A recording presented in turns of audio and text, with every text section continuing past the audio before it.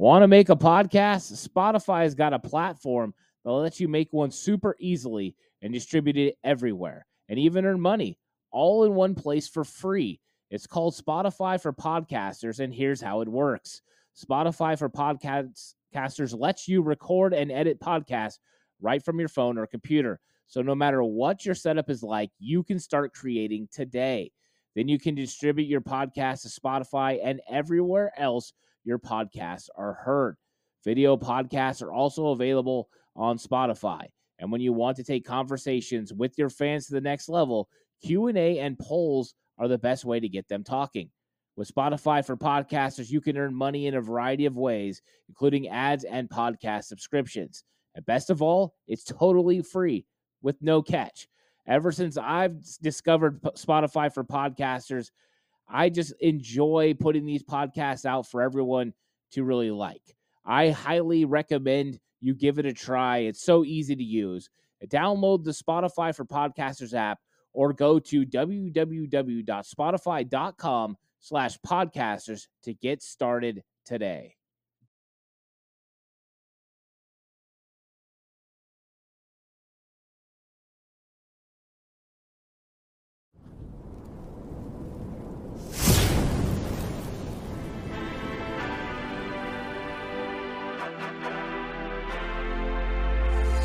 From the alley-oops at Kezar to the glory days at the stick. From who's got it better than us to brick by brick. It's always the 49ers way. From off-season to game day. Yeah, we talk back. It's the 49ers cutback.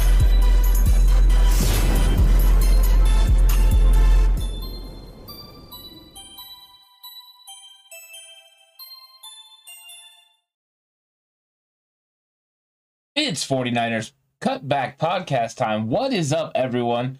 I'm excited about this episode because we're going to be talking about, the 49ers 53-man roster. So I'm really looking forward into getting into that because I think that potentially, the 49ers have a lot of talent, but there's some guys that they could definitely go with that can make this 53-man roster. And I think they're going to have a very impressive 53-man roster. Now, we're going to keep the focus today on the 49ers offensive side of the ball.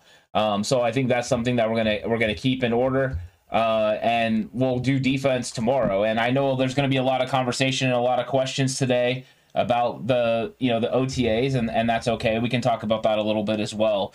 So I'm excited about that potential. So I'm really looking forward to getting into this, and go ahead and just join in and get involved with everything that's going on, because I'm very excited to get into it. And one of the ways I'm going to do this is I'm going to use a little bit of what the San Francisco Chronicle was doing. And what's up to everyone in chat? Everyone's coming through and saying hello. It's really good to see all of you here. All the big hitters are in chat, and I'm excited about this. But I'm going to use the San Francisco Chronicle as kind of a guide, and then I can kind of throw off what they did for their 53-man roster, and we can have a really nice conversation about it. This is from Eric Branch of the San Francisco Chronicle. So we'll go through what he said, and then we'll have a conversation of whether those things make sense or not. And I think that as we're going through this, there's going to be some decisions that maybe we're going to disagree with Eric Branch. Maybe sometimes we're going to agree. So I think that this is potential. So I'm ready to get into this. And I think right now, what's up, D. Will? Welcome to chat. I think we're going to start with the quarterback position. This one shouldn't be too difficult, right? As we're coming into the offseason, you would think this shouldn't be too difficult. And what's up, Freddie McDre? Welcome. I'm really excited to have this conversation. And quarterback position, we know Trey Lance is going to be the quarterback that's number one in the room, so we're going to go ahead and put him off the list.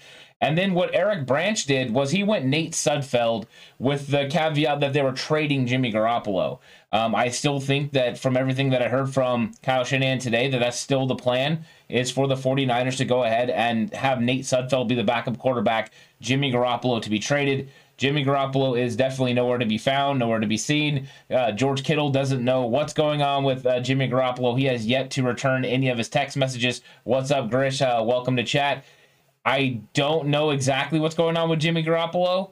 The one thing I do know is that I don't expect Jimmy Garoppolo to be on the opening day roster. I do think they want to move him. I think they want to free up that $25 million If they can work out a trade to be able to move him, I think they would like to do that. If Jimmy Garoppolo was willing to take less money as part of a restructuring to get to another football team, then I think the 49ers could move him. But I think when it comes down to it, I don't think Eric Branch is wrong when it comes to his quarterback choices of Trey Lance and Nate Sudfeld, with Brock Purdy getting cut and Jimmy Garoppolo getting traded. I think that's the perfect situation for the 49ers and what they really want to do. So I'm in agreement with Eric Branch on this. Anybody in chat disagree with the fact that it's going to be Trey Lance and Nate Sudfeld? Do you guys believe that Jimmy Garoppolo will be the backup quarterback? I know there are people that still believe Jimmy Garoppolo would be the best option. I don't disagree that he would be the best option. The question is, at what financial, payout are you going to be willing to do this? Because Jimmy Garoppolo more than likely wouldn't want to take less money. If he did, he's the perfect situation because he's a guy that understands the offense, has the command of the huddle, understands the locker room. So you could easily do that. I just don't think it works out. I don't think Jimmy wants to be here. I think Jimmy wants to be somewhere where he can start. So moving would definitely be probably the best situation for him. So the quarterback position is pretty easy. Trey Lance, Nate Sudfeld, follow the money. Nate gets the big-time money. That makes sense. And Freddie McDray says, we need someone else to have an injury at quarterback to get max value for Jimmy and trade. Yeah, I'm not sure if we're going to be able to get max deal now, Freddie. I really don't, because I think that ship kind of sailed when he had the shoulder surgery. Once he had the shoulder surgery, it just feels like Jimmy Garoppolo is going to get moved, and really what you're trying to do is be able to move Jimmy Garoppolo without eating any of his salary. So if you have to eat a large amount of his salary, it's better to just go ahead and cut him and not get any draft capital back. So I'm just like, I know it's in a perfect world, you'd be able to trade him for a lot of draft capital. That doesn't seem to be what's in the cards right now. But you're right. If somebody had an injury, I think Jimmy Garoppolo definitely would be a target for almost any football team because he's a quarterback that's proven he can win and a quarterback that's well respected around the league. So that's potentially what could happen. And Freddie McDray says, I don't think Jimmy can run the system we will use this year. When it comes down to it, though, the fact that the entire install, he understands the offense and what's going on, the base offense. So he would be able to run the offense. What he would do is you would strip off the extra parts. It's like a transformer. I mean, when you have Trey Lance out there, you're going to add these extra parts to your offense, these wrinkles that he can do at a high level that maybe Jimmy doesn't and can't do.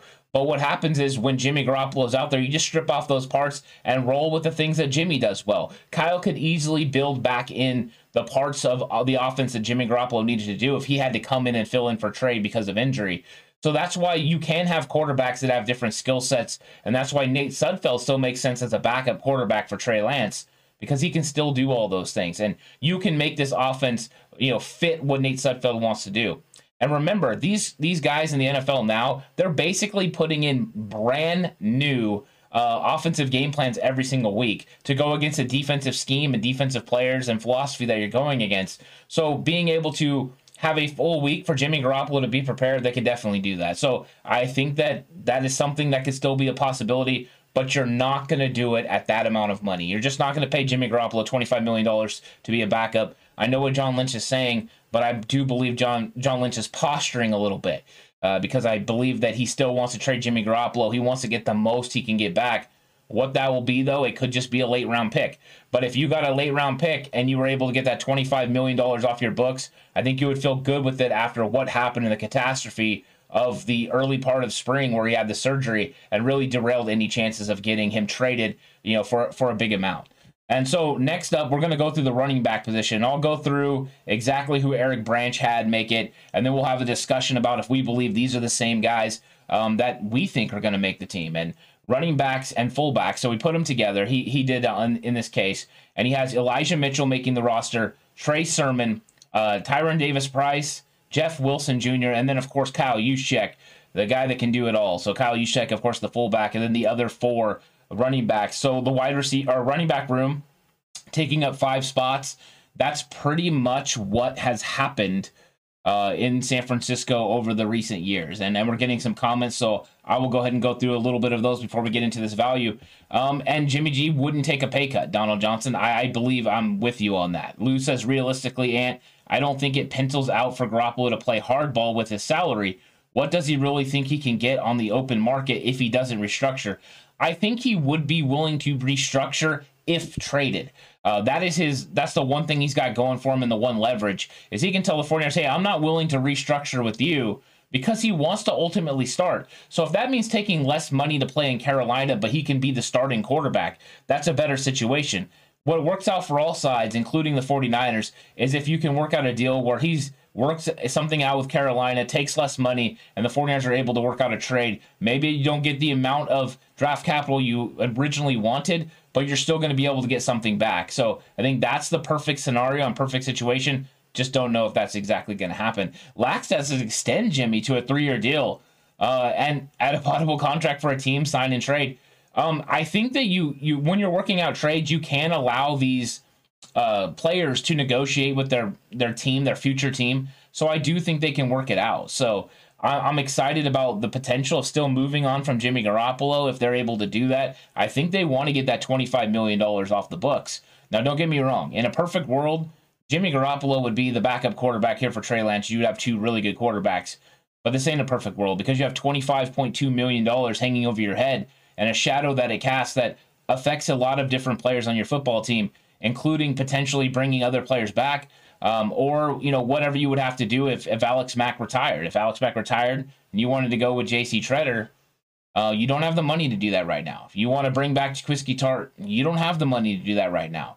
All those things can be solved by one simple move of moving on from Jimmy Garoppolo. The quarterback position is the most valuable, but the value to this team right now is not worth $25 million. If they believed he was going to be the starting quarterback, then that value would absolutely be worth $25 million. In fact, he's worth every single penny because he can get your team all the way deep into the playoffs. So I think that's one thing we're looking at that. But let's go back to the running back position with Eric Branch going with Elijah Mitchell, Trey Sermon, Tyron Davis-Price, the new rookie, Jeff Wilson Jr., and then, of course, Kyle Juszczyk, the fullback. I don't disagree with any of these. I mean, the cuts, of course, are JaMycal Hasty, Jordan Mason, who's an undrafted free agent. A lot of people have been coming through chat and saying they really, really like Jordan Mason, all the great things that his college coaches have been saying about him. And I don't have anything negative to say about him. I liked what I saw on film so far. I think he's going to be able to come in here and compete. And the way that Kyle Shanahan in this front office definitely values guys that are undrafted, I don't put it past an undrafted player to make the team. Here's the problem. When you're looking at this running back room, it's absolutely loaded because Elijah Mitchell was already doing big things last year. The only thing with him is can he, continue to carry the ball 20 to 25 times? I don't think that's sustainable. I don't think that's what they want from Elijah Mitchell. So I think with Elijah Mitchell, they needed to add backs that were going to be able to do things. Now, there are questions surrounding Trey Sermon, the third-round pick from last year. Will Trey Sermon be able to develop the running style in which Kyle Shanahan, Anthony Lynn now, with Bobby Turner being retired, wanting him to, run in this offense? They want him to be a one-cut-and-go guy. The belief was that he could develop into a one-cut-and-go guy. We haven't seen it yet. Now, we saw, a couple of really nice runs against Green Bay. That was his only significant playing time that we got to see. But you can only judge him in the NFL off of what you saw in that game and then what we saw in practice. And I can tell you, he's still developing. He's a guy that's a big physical guy that can definitely do things for you in the red zone. But remember, when you got to the end of the season, Trey Sermon wasn't the guy that they were calling upon. Trey Sermon was someone they left off the roster. And Nico Jones says, no, he cannot. So I don't know exactly who you're talking about, Nico. So let me know who you're talking about. I'm really curious about that. And so Trey Sermon is a guy that still needs to develop. And I think that maybe he's going to come back and be a little bit better this year. I'm definitely curious about that. But Elijah Mitchell, Trey Sermon is who I believe the 49ers wanted their 1-2 punch to be. Freddie McDre says, any undrafted free agent running backs you think have a chance to unseat Wilson? I think when it comes down to it, I think they're going to switch Wilson's role a little bit. The addition of Terrion Davis, from TDP, bringing him onto the roster, I think what that does is kind of signal that Jeff Wilson Jr. and Elijah Mitchell are going to share the role of being the third down back. Both are good receiving threats, where Trey Sermon and TDP aren't.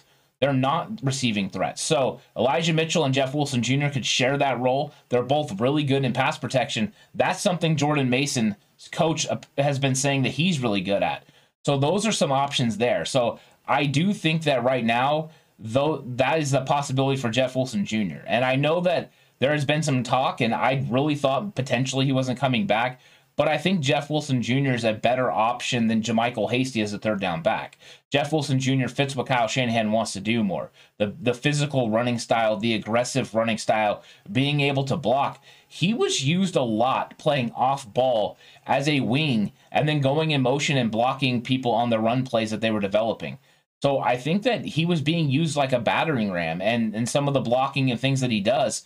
I think Jeff Wilson Jr. has a really good opportunity to make this team. I think JaMycal Hasty, as Lou was saying, I'm afraid Hasty is history. I think JaMycal Hasty is definitely on the bubble. I think he is. And I think that they've been, drafting running backs with a specific style because they're going more to running the gap scheme. They went a lot of gap scheme in 2019. And that's something they did again. And I think that everyone believed last year was going to be an inside zone look. They were going, Aaron Banks. They were going Jalen Moore. And they're going to go ahead and go with an inside zone. And it didn't materialize. Part of the reason it didn't materialize is Aaron Banks. Aaron Banks wasn't ready to go. And then Nico Jones has clarified, that's why I want to read it. Elijah Mitchell cannot hold up at 205. If you're going back to playing weight of 215 in college, I think he would be fine. Nico, he is. He actually announced when he did his last press conference that he's going back to 215 pounds. So that should make you feel a little bit better. And I agree. Being 205 pounds, he cannot. I believe he said he played most of this year between 208 and 210. So he definitely needed to put on some size. Moving to 205 before his pro day, got his 4.3 speed. But you're right, he can't hold up to what Kyle Shanahan wants playing at 205. That extra 10 pounds is really big for him. So him saying he was going back to 215 was a really big signal that the 49ers running backs are all going to be big physical guys. And Lackstad saying four-headed monster, let's go. That's what it seems like. It seems like all these guys are going to be able to run on the inside. Elijah Mitchell is going to be tasked with running the outside zone. He's going to be that guy. Jeff Wilson Jr. has proved before he can do it. And I'm curious to see what TDP's speed looks like, because he talked about himself being a 4.48 guy. Not sure I always saw that on film, but you never know what it's going to look like. They've talked to him about weighing 220 to 222 pounds. That's a big physical running back. And if you're going to have all four of these guys that are big physical running backs, Jeff Wilson Jr. considered the small guy on your running back room, I'm feeling pretty good about that. So I do like that room overall. I think looking at it, Josh Hokett's always going to get cut. He just can't start over Kyle Juszczyk. He's a good football player and a nice backup, but he's just not going to be able to make this roster. And then with Jordan Mason, it comes down to, can he beat out Jeff Wilson Jr.? That's the big question. Can he beat out Jeff Wilson Jr.? JaMycal Hasty, can he beat out Jeff Wilson Jr.? It's going to be tough because the 49ers have put value into these draft picks. Elijah Mitchell proved that he's definitely making this roster. And then Trey Sermon and Ty Davis Price have proven to be big physical guys that they've spent a lot of draft capital on. You're not giving up on third-round picks after 1 year in Trey Sermon's case, after a rookie, becoming a rookie in Ty Davis Price. You're just not. So I do think that maybe, that's something that the 49ers are just looking to do, is get big physical guys that can continue to do it. Jimmy G to New York Giants, SB Ants wish list. It's, Jimmy G to New York would make sense, because I don't think you want to go into a season, Lou, with Jones as your quarterback. I just don't think you do. They freed up some money with Bradbury being gone, but I don't know if Jimmy G is that answer. But I think if they were smart, they would do that. He'd be a nice stopgap bridge guy to get them where they want to go. But I think at this point, I'm okay with this running back room the way it's constituted. I'm good with these guys because I do like Elijah Mitchell's vision. I like the way he's able to squeeze through small holes. And then I like the patience I saw on film from Ty Davis Price. There's a lot of patience with a quick acceleration once he sees what he wants to go with and run. So I do like it overall, and I agree with Eric Branch for the most part, on his running back decisions. And I think that, so far there hasn't been any really, really hard decisions going through this 53-man roster. I think running back was probably the first one, because you had the potential of JaMycal Hasty versus Jeff Wilson Jr., and some might believe that JaMycal Hasty is still the better option. JaMycal Hasty's a really good pass catcher. I mean, he can do a lot of things. My problems with JaMycal Hasty are he hasn't really developed much in the run game. He showed it in the preseason, but then when you got into the actual games, it didn't seem like he had very many carries, and then you didn't really see Kyle Shanahan use him much, and he's not able to get third and shorts. That's not something he does at a high level, so I worry about him in those areas. Plus, in pass protection, sometimes he struggled. And I want a more big physical running back that's going to be able to stymie blitzing linebackers and pick up, guys off the edge in case you need to slide protect. I just want a guy that's a little bit better in that sort of situation.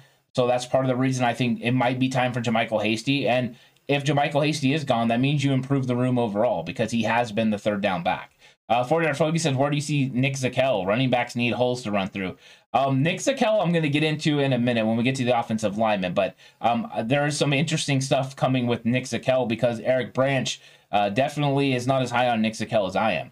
Laxa says DDP goal line back. I'm not taking any of these backs in fantasy unless it's the defined role seems split and unknown.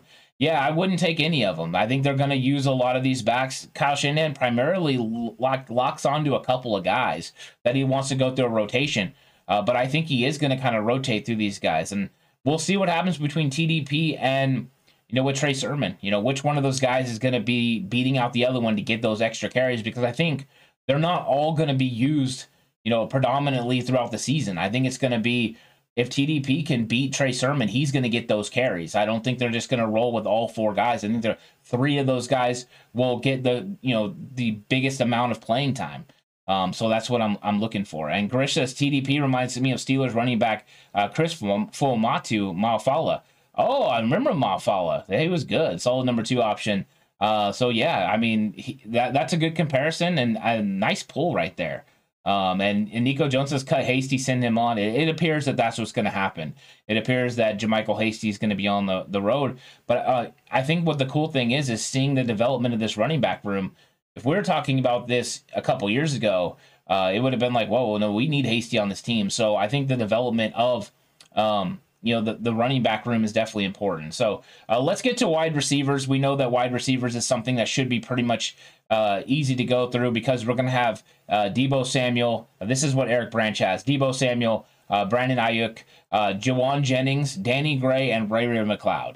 He went with 5 wide receivers, with those being cut being Marcus Johnson, Austin Mack, Keyshawn Johnson, Malik Turner, Tay Martin, and Taysir Mack. I think of the names that we named there potentially. Malik Turner is the guy that could make this roster if he was doing big things on special teams. He could be your 6th receiver.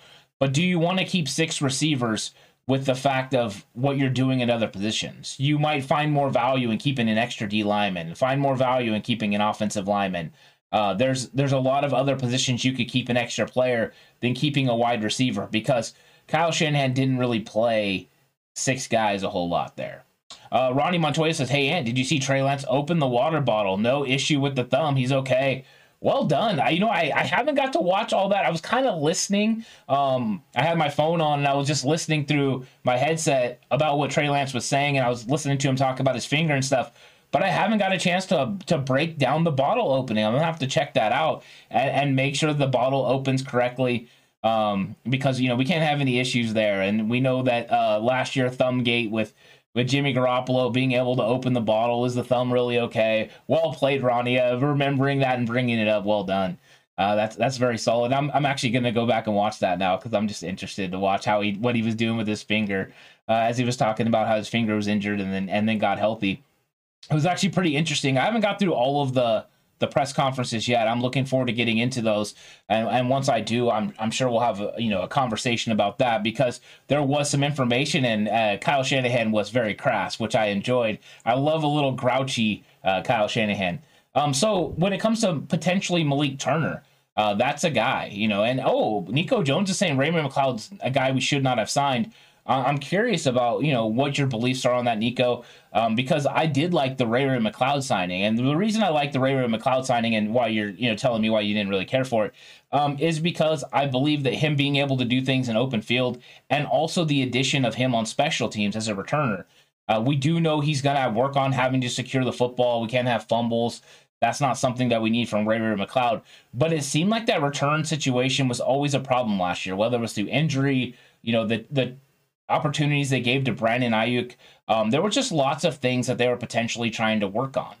So I think that right now bringing Ray McLeod in definitely helped in the return game as far as special teams. But also, he's going to be able to do some things with quick screens, catching those balls in the short intermediate areas, converting first downs. But we talked about this well before free agency ever happened. Was we needed a guy that was quick and shifty, a guy that could create in the open space like Ray McCloud, do a little bit of the things in the backfield as far as reverses and fly sweeps and things like that. And then we wanted a guy that could take the top off the defense. We were hoping it was going to be, somebody like Christian Watson because he had the height to go with it. But Danny Gray was a very, very lovely choice because he's got tremendous speed, quick, really good in the press release that I saw, some of the moves that he's been using. I worry about his strength, being able to get off cornerbacks. But I think Kyle Shanahan can motion him, move him around, keep him off ball in the slot where he'll have normal space to be able to beat people. So I like both of those moves, but I am curious why you don't like the move, Nico, because that's okay. I am curious about your opinion because I'm sure that there's lots of people that definitely disagree with certain signings and different moves, so it's kind of fun. And then Donald said, I am concerned about Ray McCloud fumbling. Yeah, I think if that's a concern, that's definitely something you have to worry about, and I'm sure that's going to be something that they're going to work on him continuously with. And Coach Hankins is going to have to work on that big time, making sure he keeps that ball. The 5 points of pressure, 4 points of pressure, keeping that ball locked to your chest. Don't let it get away from you. You start swimming that football and it can get loose. So you're right. That's something that he's going to have to focus on and pay attention to. But those 5 guys for me make a lot of sense. I wouldn't be surprised if the 49ers don't bring in somebody else. I know everyone talks about Julio Jones. That's not what I'm talking about. I'm talking about kind of a guy that could come in and compete, potentially, make it to the end. The end of the roster guy, somebody that could come in and shock or surprise, just in case you suffer an injury as well. So those are things I'm still expecting if they move on from Jimmy Garoppolo and free up cap space. But until then, there's no reason to talk about it because I don't think you're going to be able to sign a wide receiver that has the potential to make this team for under the top 51 threshold. Top 51 contract. If you're going to go above that, you just can't do that right now. 49ers have the least amount of money in the NFL as far as salary cap space. And then when it comes to the tight ends, of course, George Kittle, and it got a little bit more interesting. We talked about it a little bit yesterday, the signing of Tyler Kroft. Definitely complicated, the tight end room a little bit, and I like that. I like the competition because the belief was that Jordan Matthews was going to be the competition. Now, Eric Branch has George Kittle, Charlie Warner, and Ross Dwelley, so he's going status quo. So staying status quo is with the guys who have basically been here since 2020. Since 2020, 2020, 2021, 2022 potentially is how Eric Branch sees it. Of course, in 2020, Jordan Reed was the 4th tight end. They went with the 4th tight end, which is a little surprising at the time. But now you got these 3 guys. But my question is, and I'll pose this to the TCC as well, could Tyler Kroft sneak in here and knock off Ross Dwelley? Because I do believe Ross Dwelley is the guy in the bubble. I don't think it's Charlie Warner. I think it is Ross Dwelley. So Ross Dwelley is going to have to compete with Tyler Kroft, compete with Jordan Matthews. Those are the 2 guys I think that have an opportunity to make this roster. So we have 5 guys. Now, we do know they have Tanner Hudson. They have Troy Fumagalli as well. Those are guys that they've brought in to help, maybe the most competitive tight end room we've seen in San Francisco in the Kyle Shanahan, John Lynch regime, because these guys are pretty good. So it's something that they're working on. They're getting a lot of, depth at certain positions. George Kittle, Charlie Warner, locks in my opinion. But we'll see. We'll see what happens with Ross Dwelley and Tyler Kroft. And Lou says Ray won't last long with fumbles with Kyle. You're right. You want to get in the doghouse really quick. You fumble the football. You can't turn over the ball. And that's something we can't have from special teams. And I'm sure that's going to be an emphasis from the new special teams coach as well. We need field position changes. You need guys that are going to be able to flip field position for your team. That is something the 49ers haven't always been able to do. So I'm excited about that opportunity of Ray McCloud helping in that area. But if he's not able to do it, are we going to count on Ambry Thomas? Are we going to count on one of these other guys, Brandon Ayuk again? Because I thought the Brandon Ayuk experience really didn't work out. The experiment really didn't work out as him as a return guy. I value him so much as a wide receiver, but in special teams, he let the ball hit the ground too much on the punt, and I was just really, really concerned about that. And what's up, John? Sac Francisco's in the house, so welcome to chat. 49ers Fogey says bye-bye Ross. Ready to move on from Ross potentially. Freddie McDre, saying the same thing. He might be in trouble, and I think so. I think if you're talking about as a person, as a guy that works hard, I think Ross Dwelley is definitely that. I mean, he's a local kid. You know, I mean, he's from the Sacramento area, so he's a guy that definitely, you know, fans have really enjoyed having on the team. You know, but like it was brought up earlier from Laxdad, Croft can block. You know, and that's been a big weakness of Ross Dwelley in recent years, is the fact that his blocking has fell off from 2019. And then when it comes to the passing game, he hasn't been as effective as he was in 2019, where it really looked like he was coming onto the scene. I was excited about his potential and thought he was a very solid tight end too. It was last year that me and Alex sat here and said, you know what? We need a better tight end too. And we've seen the 49ers, you know, work out Delaney Walker, go ahead and sign Michael Pruitt, and, you know, have them come in or have Michael Pruitt come in. But Pruitt was dealing with a calf, never really got on the field, and then wasn't gone. So that's one of the things. I think that they needed to bring someone in. I think that's what they were trying to do. And now they've got guys that are going to be able to compete. And we kept hoping they were going to do it in the draft. They never addressed it in the draft, but decided to go with Tyler Croft, a guy who had, you know, a 3rd-round grade and was able to get drafted in the 80s. So that's pretty good. So that means the 49ers definitely have some competition, because Ross Dwelley was undrafted. Charlie Warner was a 6th-round pick. George Kittle was a 5th-round pick. The 49ers don't spend high draft picks on tight ends. They just haven't done it. And they usually stay the course when it comes to their beliefs on value of position players. And you're right, Freddie Mac. Kittle loves Ross. And if that had anything to do with it, like, he would be on the team, because Kittle likes Jimmy Garoppolo and he's probably gone. And Jimmy loved Beathard, and Beathard's gone. All right, definitely Kittle, you know, he has his guys that he likes. But the 49ers have definitely proven that they don't really care what he thinks. I mean, I'm sure they care, but in the grand scheme of things, you have to make decisions that are best for their football team, and that's what they're going to go and do. But you're right, he does really like Beathard. In fact, he does like Ross Dwelley. Dwelley's been working out with them, so I think that's something that always you take into account, because they said he's been getting jacked, he's been getting big and physical. Kyle Shanahan brought it up a little bit. So now here we come to the offensive line spot. This is the one that a lot of people have been talking about, because offensive line is one of the most interesting ones. And Eric Branch has the 49ers keeping 8 offensive linemen. Potentially, I think this could be 9. And one of the things to take into account when we're going through this list is he does have the 49ers still have Alex Mack on the roster. So Kyle Shanahan once again gives nothing in his presser today about Alex Mack, other than he's in another country, and that he has a pretty good idea what Alex is going to do, that Alex has a pretty good idea what he's going to do, and that the 49ers media should have an idea of what Alex Mack is going to do. So whatever that means, I'm not sure on that one. Donald Johnson, I've been saying Niners needed a tight end for years to go with Kittle. You're right, and we're right there with you. And thanks, San Francisco John, for Bosa sacking the like button. I really appreciate that. And now we're into it, and 49er Fogies is already jumping on with Nick Zakelj. So yeah, let's get into it. So let's go with what Eric Branch said, and then we'll have a nice conversation whether we agree with him or not. And I think first off, we know Alex Mack, if he's going to be back, and this is how he has it. Alex Mack is on this roster. Trent Williams on the roster, of course. Aaron Banks, Daniel Brunskill, Mike McGlinchey, Jalen Moore, and Spencer Burford. Now here's where it gets interesting.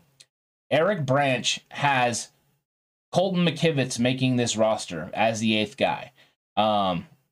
So Colton McKivitz is going to be the 8th guy according to Eric Branch. So that means he had Jake Brendel, Justin Skule, Keaton Sutherland, Nick Zakelj, Donovan West, Jason Poe, Sam Schluter, and Alfredo Gutierrez as being guys who cut. Now, Alfredo Gutierrez, they don't actually have to cut per se. He doesn't count against their 53-man roster as he's part of the international program. So take that into account as well when we're going through this.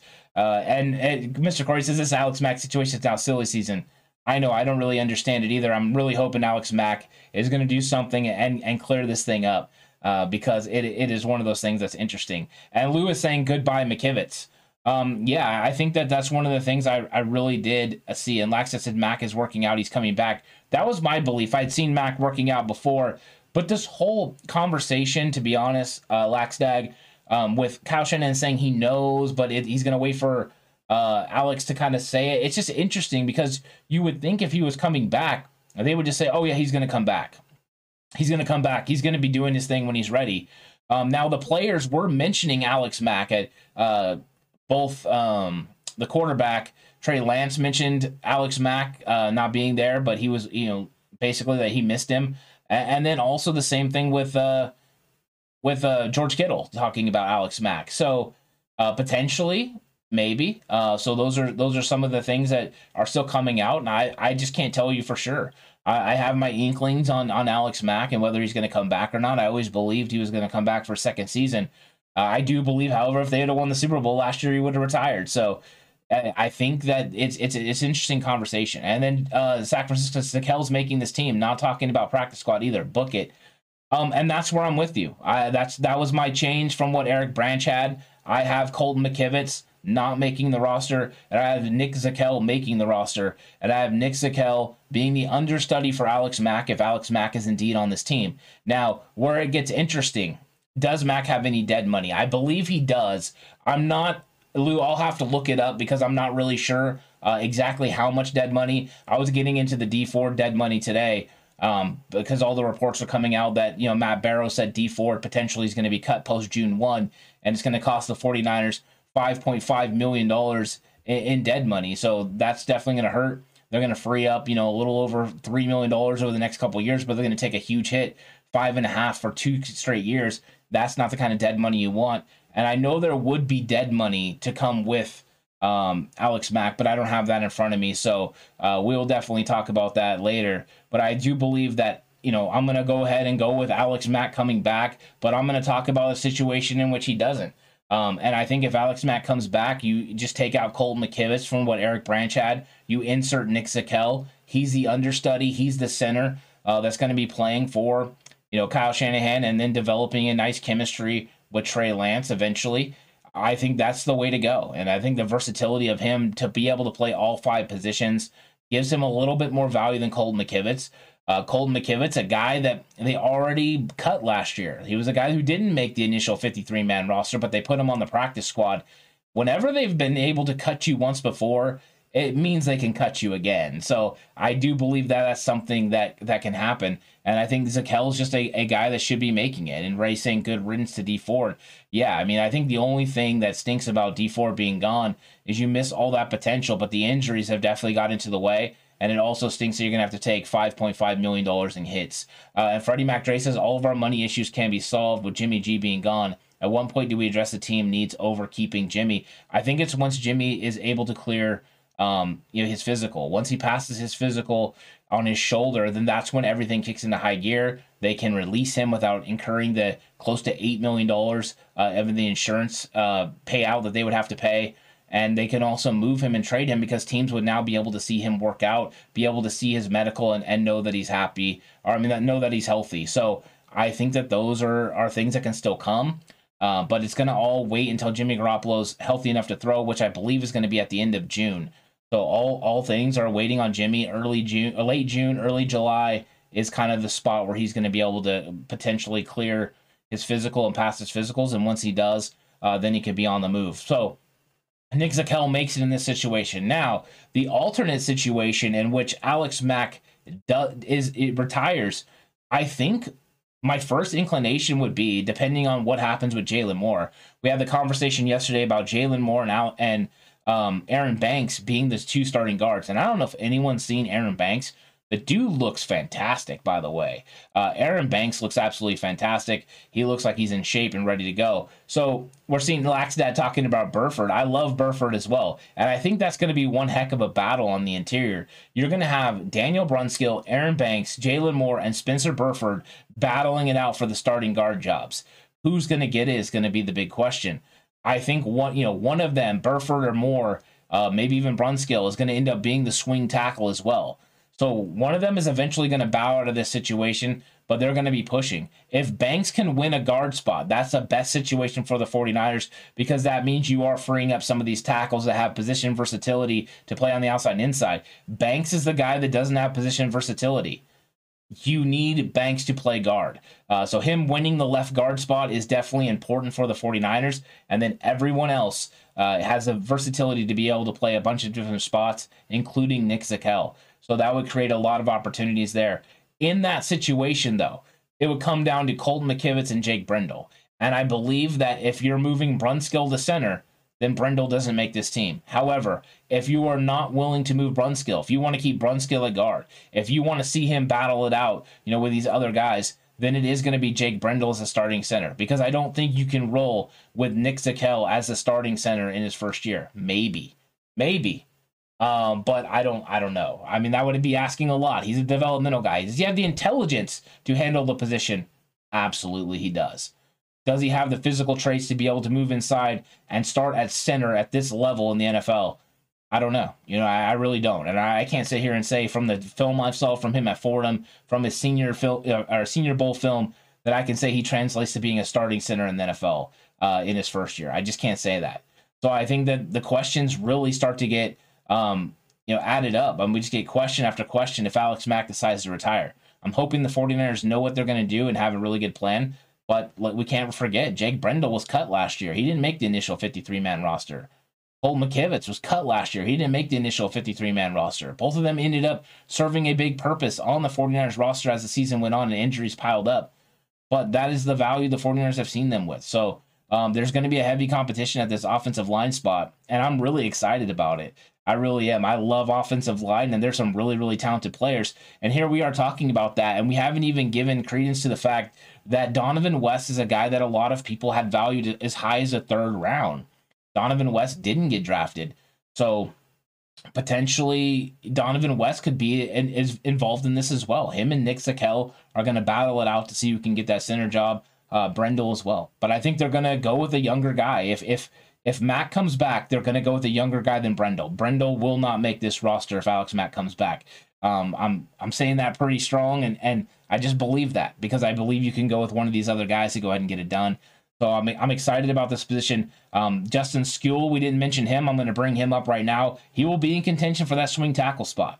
He's a guy that they definitely valued last year, and I think coming back from the ACL, he's going to have to prove what he can do. But this is a good situation for the 49ers because even though we don't have clear-cut starter at the left guard spot, minus it being Banks, I think they have a lot of potential players that can get it done. If one of them happens to work out, and if two of them do, this 49ers offensive line is set because they definitely have the left tackle to go with it. And if Mack is back, you have the center. And I think you're feeling really pretty comfortable with who you got. Laxdad says Banks is better than Zane Beadles. Okay, I like that. I'll take it. Mr. Corey says if Mack returns and him and Kyle handled this extremely maturely, maybe it hasn't been handled the best. And, and they could be criticized for that. If that's something that's going on, it could be as simple as Alex Mack maybe doesn't know for sure or doesn't want to say. We'll see, what I mean? And that's the thing. How they handled it can be criticized for sure. If you don't like the way it's been handled. The one thing I'll say is I don't know how many people are going to care about that situation as much as they're going to care about him being back. And if he did decide to come back, I think a lot of people would be very excited about Alex Mack coming back because they know that would stabilize the interior offensive line. You potentially could have one, maybe two young players on each side of Alex Mack. We don't want to go into the season with three. I mean, I think that would be good in the long term because then the interior offensive line is set for years and set through the contract of Trent Williams. But you don't want that to happen this year for Trey Lance in his first year as being a starter. Freddie McDray says, West not being drafted doesn't make me confident in him making the team. But yeah, I definitely don't. I think he's going to come in and compete. I think he's a guy that does have a lot of capabilities, but with how deep this offensive line is, the 49ers traditionally go with offensive tackles that can move inside. So he's already behind the eight ball there. Aaron Banks was the outlier because he's a second-round pick. But most of the time, they like the guys who have position versatility. Position versatility makes a lot of sense for the 49ers because they run outside zone. Getting the most athletic guys who are usually offensive tackles to be able to run your outside zone and your gap scheme. These guys being able to pull, being able to kick out, defensive players and guys who can move people off their spots. That's why Burford and Zakel's aggressiveness and aggressive style of play makes sense for the 49ers' impressive run scheme. So I think that they're guys that the Niners just continually want to bring in, and they're the perfect fits. That's why I'm so high on them. I'm high on both Zakelj and Burford. I think they're going to be very good football players. I think they can come in and compete with these guys. And even though I think Banks and Jalen Moore have a kind of a step up on them and an advantage because they've been in the league playing for Chris Forster for full season, I think these guys can go battle. So I'm kind of excited. Lou says Mac 1 year, Treader 2 years, Brunskill free agent next year. Brendel no, need to prep a center for the future.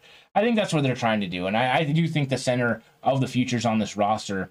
I just believe it's going to be Nick Zakelj. I think he's going to end up winning this job eventually. I think he's going to be the understudy to Alex Mack this year if Mack returns, and then he'll take over the spot. So I'm definitely excited about that. Mr. Corey says my dream O-line for what's on the roster is Trent Williams, Aaron Banks on the left, Mack at center, Moore at right guard, and Daniel Brunskill at right tackle. Wow.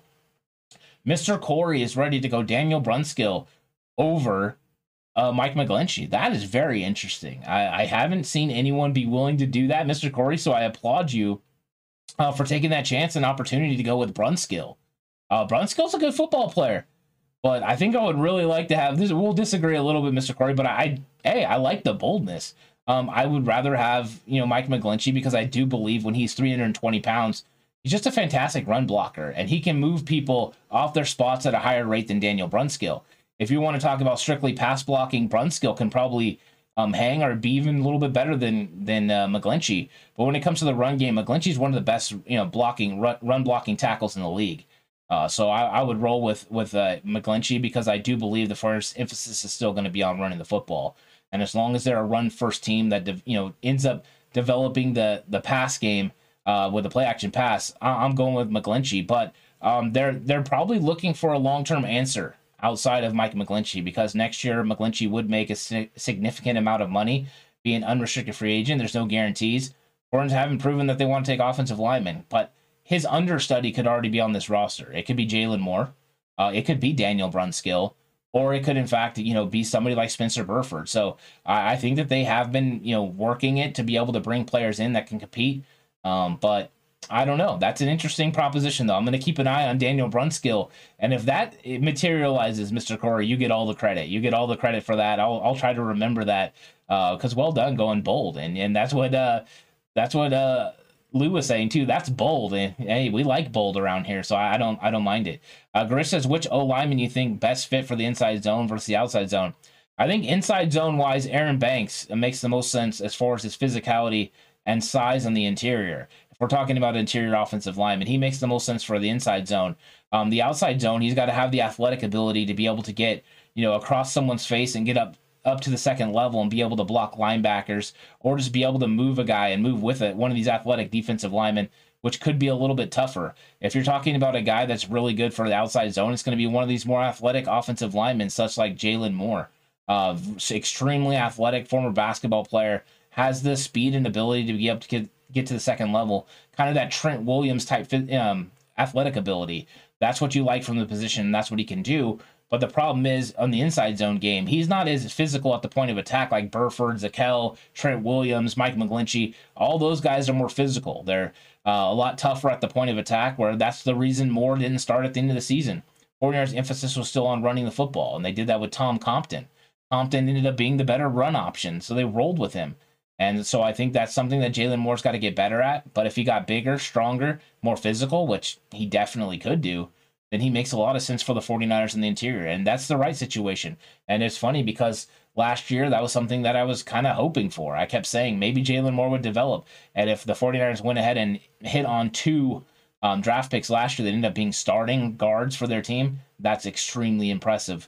I would definitely be excited about that. And Mr. Corey is saying Brunskill was better than McGlinchey at right tackle in 2019 overall, especially for a guy that was undrafted versus a guy that was a top 10 pick.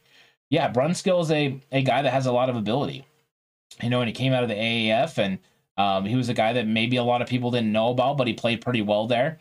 And so he did come in and play well in 2019. In fact, when he was playing left tackle and Justin Skule was playing right, or vice versa, eventually it was one of those things where Brunskill took over for Skule when they had an injured player come back. I think Joe Staley came back, or McGlinchey, or vice versa. I can't remember who came back first in that. So sorry, I can't remember exactly. But I remember Brunskill ended up being the better option than Skule. And I do believe Brunskill is a better option than Skule.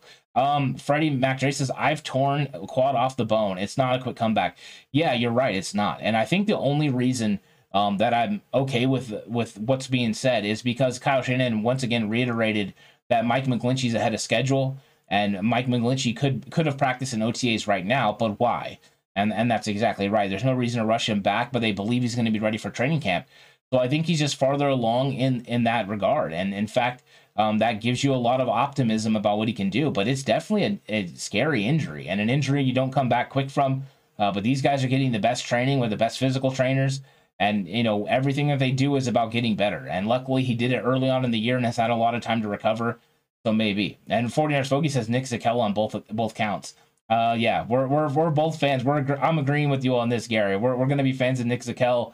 I'm hoping Nick Zakelj makes this roster and ends up developing into the player I believe he can be. So I'm excited about that. And then Ray says, I'm hoping Jauan Jennings has more of an impact this year. He started to show signs last year, but with Trey Train this year, I think Jennings has a solid season. Jauan Jennings was definitely learning his role, and I think his role expanded with the injury to Mohamed Sanu. So the fact that Sanu got hurt gave him the opportunity. And when you get that opportunity, you kick the door down, you go in and you take it. And that's what he did. So yeah, there's going to be more opportunities for him. I think at times, the 49ers are going to employ a 4 wide receiver system because of how great Jauan Jennings is at blocking.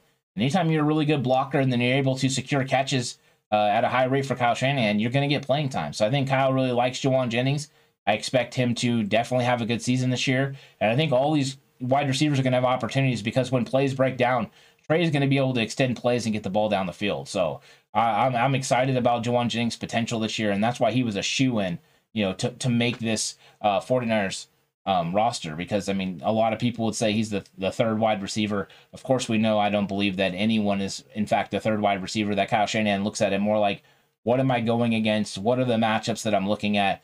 Who do I need to have on the field to be able to have the best play? So, and then Lou says, I think they could keep McGlinchey. His health will be the answer, but waiting costs more money to extend. Yeah, I think they're letting this season play out, letting us see how his health is. He struggled, in 2020 mightily when he went with the lighter weight. He wasn't able to move people off his spots with physicality. So his quickness didn't benefit him in that area. Was he a better run blocker? And as far as downfield, yeah, he was tremendous. But that's something that he had to work out. And now that he's playing at 320 pounds, can he stay healthy? We'll see. And if he can stay healthy the whole year, he's probably going to get himself a nice contract. We'll see if San Francisco ends up, giving him that money, or if, they go ahead and let him move on. But I think they're definitely, working on finding players that could potentially take that spot if they can't afford it. The same thing they did with Laken Tomlinson. You draft a year ahead and make sure you have a player that can step in case you miss them. And I think that they've been doing this for a while and they're ready. And Alex Faulkner says, haven't heard much on Danny Gray today. Yeah, I haven't heard anything about Danny Gray either. Danny Gray, they talked a lot about him after rookie mini camp and just his ability to fly. And we know that Brandon Ayuk talked about Danny Gray being really fast. So that's something he's got going for him. And I do like some of the video I saw of him. Just his releases and things look so smooth. He looks comfortable out there. So I think he's somebody that we're going to keep an eye on. And the things that he was saying about taking the top off the defense, that's exciting. That's what we want. We want a player that can go take the top off. And what is up, Jay Ellie? Welcome. I haven't seen Jay Ellie in a while. I hope everything is okay there. I know you were dealing with the fires there in New Mexico, so I hope you're doing well there. Really good. And then Donald Johnson, I hope you're doing well as well. I know you had the finger issue, so I hope that's getting better. And John, San Francisco says, which running back is on the outside looking in? I think it's JaMycal Hasty. I think JaMycal Hasty's on the outside looking in. He's looking up at all those big physical running backs that are ahead of him, with two guys that could potentially fill his third down role because of the versatility of Jeff Wilson Jr. and Elijah Mitchell. They can both catch the ball in the backfield. You've seen Elijah Mitchell's role in the passing game definitely grow as the season went on. And when he got into the playoffs, he was making plays in that area. So I think that both of those guys are going to somewhat take that role away from JaMycal Hasty, and the 49ers are going to go with big, more physical guys. Let's see. 49ers were prideful to pick up McGlinchey's fifth-year option. I don't know. I think that one of the things when it comes down to Mike McGlinchey's fifth-year option is it was pretty cheap. $10.8 million for a right tackle in the league is pretty cost-effective, number one. Number two, you know what you're getting from Mike McGlinchey was just a superb run blocker. So if you're getting one of the better run blockers in the league at $10.8 million with the value that you see around the league, you have to go ahead and do it. If they had a better option, they would probably take it. But sometimes the best option is who you have currently. So you just roll with that. And I think that that's what they did. If it ends up being, a bad move, then they can definitely be criticized for that. But right now, to me, it looks like a good move because who was going to slide in at right tackle? I know you think Daniel Brunskill can, Mr. Corey, but I disagree with you a little bit on that. where I believe Mike McGlinchey is a better option than Daniel Brunskill. I think he's a better tackle. So I think that's what they're looking at. And 10.8 million is pretty darn cheap for an offensive tackle in this league. JLE's is catching up on some shows. Well done. Yeah, get after it, JLE. It's been an exciting time. It really has. And, the 49ers had a lot of conversations today about OTAs. OTAs is one of those things where it shouldn't probably be as big a news as it is. But people in 49er land are itching for, conversation. We're itching for the season to get started. And that's why we're talking about this 53-man roster and who's going to make it. And that's one of the things we're going to get into again tomorrow. We're going to talk about the defensive side of the football. Which one of these, 49ers defensive linemen aren't going to make this team? That's going to be one heck of a conversation. And I'm going to tell you right now, we're starting at 5 o'clock tomorrow. Starting at 5. You don't want to miss that, because I'm going to go through defensive linemen first. I'm going to do defensive linemen first tomorrow. I'm not going to wait like I did offensive linemen today. Tomorrow we're going defensive linemen first. So if you want to get into that noise, make sure you're right when we start out. You're not going to want to miss that. And Alex Faulkner says, where would you rank the 49ers overall depth compared to the rest of the league? I think when it comes to the rest of the league, I think they're one of the top teams. I do. I think when you come to overall depth, they've done a really good job of, insulating themselves at almost all positions.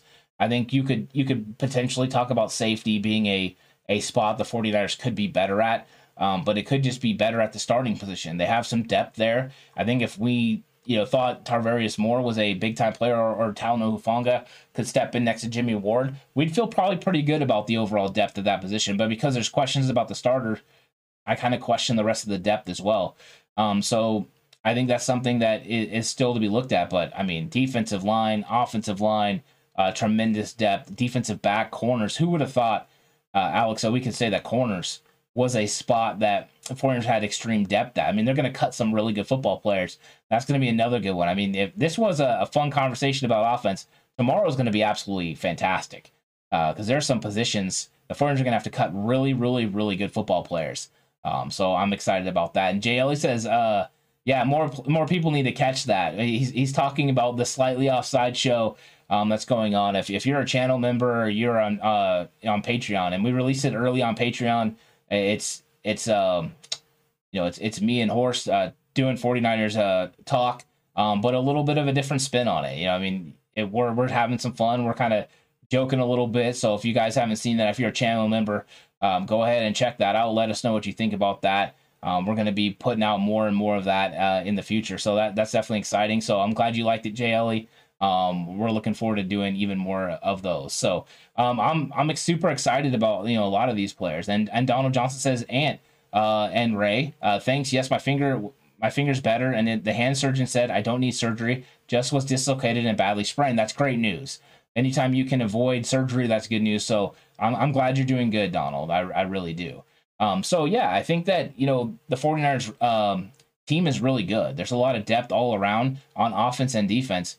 The key is going to be, and that's why when I put out kind of like an early, and I'll just a second, I'll get to JLE. Alex is doing all right. Alex is just on a little bit of a break right now. He'll be back in no time. But I'm covering for him right now, and we're just having a good time, and he'll be back, and we'll get back to it. But this team overall, the depth. The 49ers are going to have some hard decisions about who do you keep at certain areas. If you're keeping 9 offensive linemen, can you potentially keep the amount of defensive linemen you need to keep? Because I think that's where you're going to have some interesting things. Last year, the 49ers defense kept 11 defensive linemen.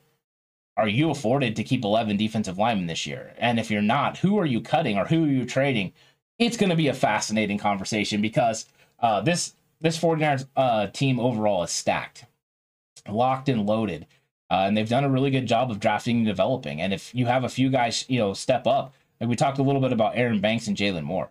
If those two guys end up becoming the players that everyone wants and hopes they can be, look out. I mean, absolutely look out. This offensive line is going to be fantastic. Now, that does hinge on the fact that we're hoping Alex Mack comes back, because Mack coming back, that offensive line is stabilized and focused and ready to roll. If Mack doesn't come back, there's tremendous questions. I mean, and it could be answered as simple as, like a lot of people are bringing up in chat, going out and signing J.C. Treader. If you go and you get J.C. Treader, then that works.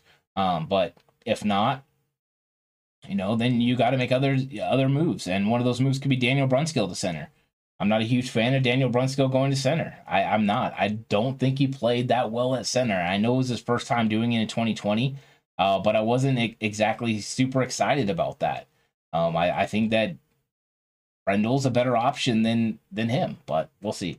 San Francisco says, like George Kittle, miss his guys. I miss my guy Alex. There you go. So San Francisco's missing Alex. Yeah, I miss Alex as well.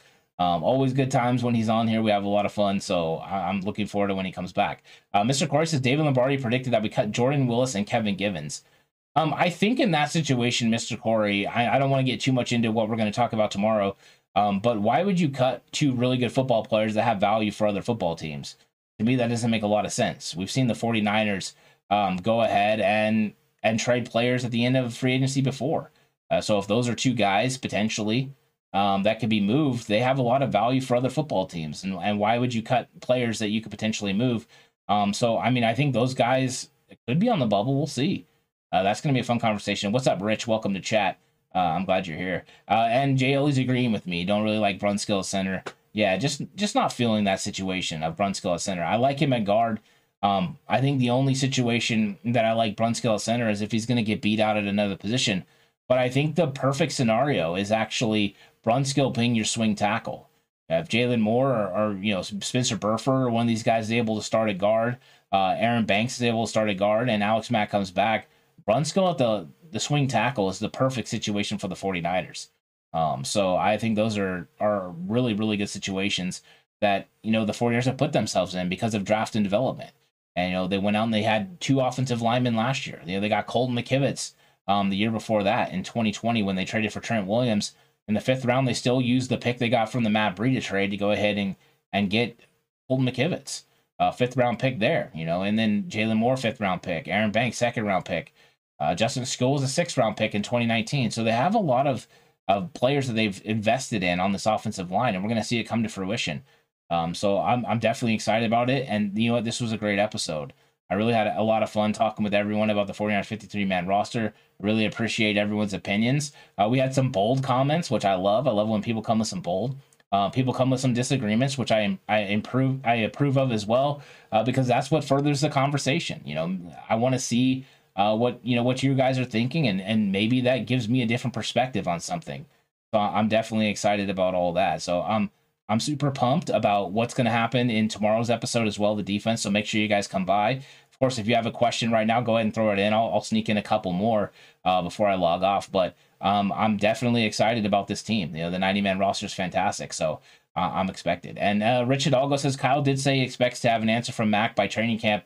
Yeah, I would think so. I think when we're really going to get to notice Rich is when we get to mandatory minicamp. When it's mandatory minicamp, if Alex Mack doesn't show up, or there's no answer there, that's when I'll start to get concerned about whether Mac wants to come back or not.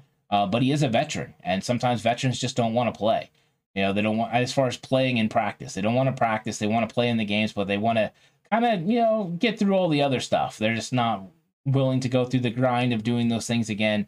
If he's working out, then I feel confident in his abilities. If he's not, I'm kind of worried about it. But yeah, I think we're going to have an answer about Mac and about Deebo Samuel. And Kyle Shanahan said also that he expects to see Deebo Samuel for mandatories. He talked about, not just him, but Trent Williams as well, and also Nick Bosa. He expects to see all of them for mandatories. So we'll see. We'll see what happens. We'll see if Deebo Samuel shows up or if he wants to, to deal with those fines. And I don't think he really does. Mr. Corey says if there's not at least 2 O-line starters out of these last 2 drafts, 49ers need to stop drafting O-linemen.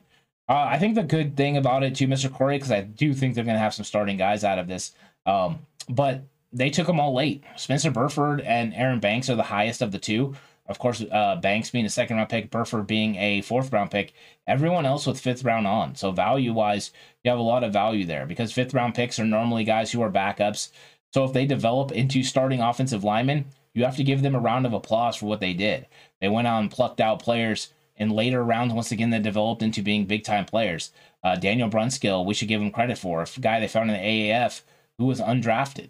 There's a lot of really good players that the 49ers have gotten that were, kind of thrown by the wayside by other football teams. So this is something that the 49ers do, and if they hit again on some of these guys That draft department needs to get an applaud, and then also these coaches who are developing these players definitely should.